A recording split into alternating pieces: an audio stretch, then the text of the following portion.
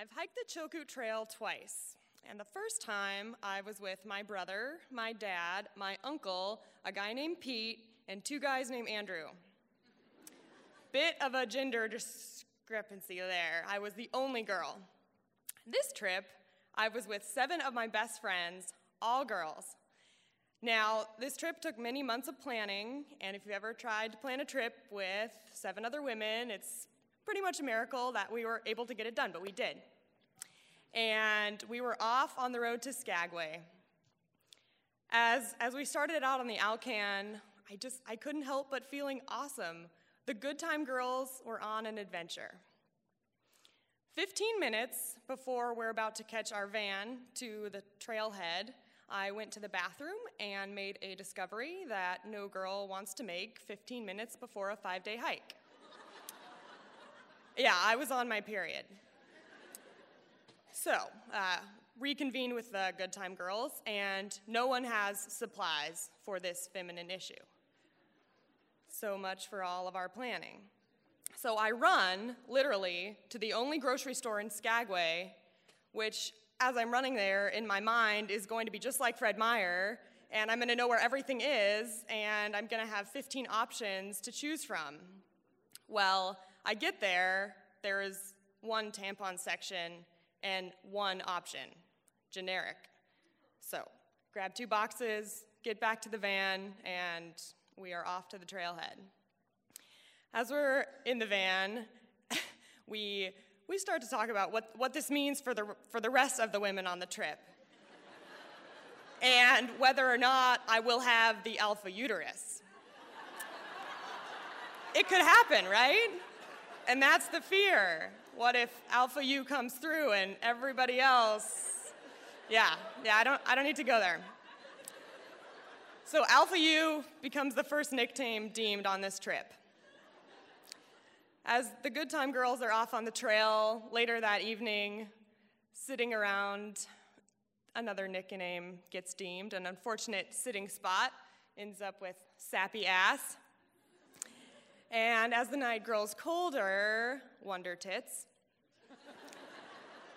So, we're having a great time, needless to say. The next morning, we wake up, we're hiking, and we have a wonderful encounter. Well, 3 to be exact. Mike, Sean, and Donald are of the Canadian persuasion, and they are, kid you not, a firefighter, an EMT, and a Mountie. Yeah. It's starting to sound like a porno, I know, but. So, Mike, Sean, and Donald, we bond with them on the trail. I mean, you're out there, what else are you gonna do? And at dinner that night, we share stories, we play cards, we have hot chocolate, they bought Mountain House meals for every single meal. I mean, that is a lot of weight that they were carrying. And they were kind enough to share their chocolate fudge dessert with the 8 women, which means we got it all, but they were very generous. So the next morning, we get up, and this is the big day. This is where we hike 13 miles over the top of the summit into Canada. It's 2,700 vertical feet, and it's a pretty big day. We have our instant coffee, instant oatmeal. We're off on the trail. The first few hours, you're just hiking up to get above tree line. And once you're above tree line, there are just giant boulders everywhere that you kind of clamber over until you get to the snow. And at this point, it's pretty foggy. You definitely can't see where you're headed. And you look to the left, snow. You look to the right, snow.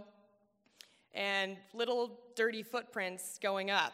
So we just follow those. If you've seen the Alaska license plate, that's what we're about to go do. So we are all very carefully inching our way up this slippery slope. We don't want to slide back down to the rocks. And it's actually, once we got into the groove of things, it was kind of peaceful because it was quiet. We're out there in the middle of the snow, us girls, Canadian boys. And everybody is just pretty comfortable, except for me. I'm very uncomfortable because it's falling out. It's falling out, really. Right now, of all the times this could be happening. And here I am in the middle of a snowfield. Right. So I do the first logical thing was to readjust, and I kind of do one of these. And I take a few more steps, and it doesn't work. So what am I gonna do now? I don't want it to escape. I mean, I'm in the middle of a snowfield, and I'm wearing shorts, and they're light blue.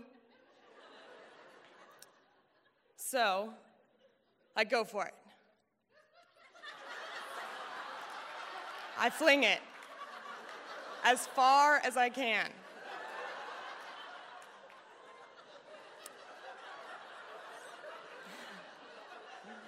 It's gone. It's gone. And nobody notices. So I'm so thrilled from this little personal victory that I hardly even noticed that we make to the top and we get into Canada and we're cheersing the Canadians and all is well. I feel like I've gotten away with something. Until dinner that night when I tell everyone. I didn't know how the Canadian boys would take it, but we all became closer after that, actually. Yeah, we did. Honesty is the best policy. So EMT Donald and I struck up a pen pal kind of relationship, and we're actually still in communication. And Mountie Sean, he emails us every time it's a major American holiday. Yeah. And as for the Good Time Girls, we continue to go with the flow.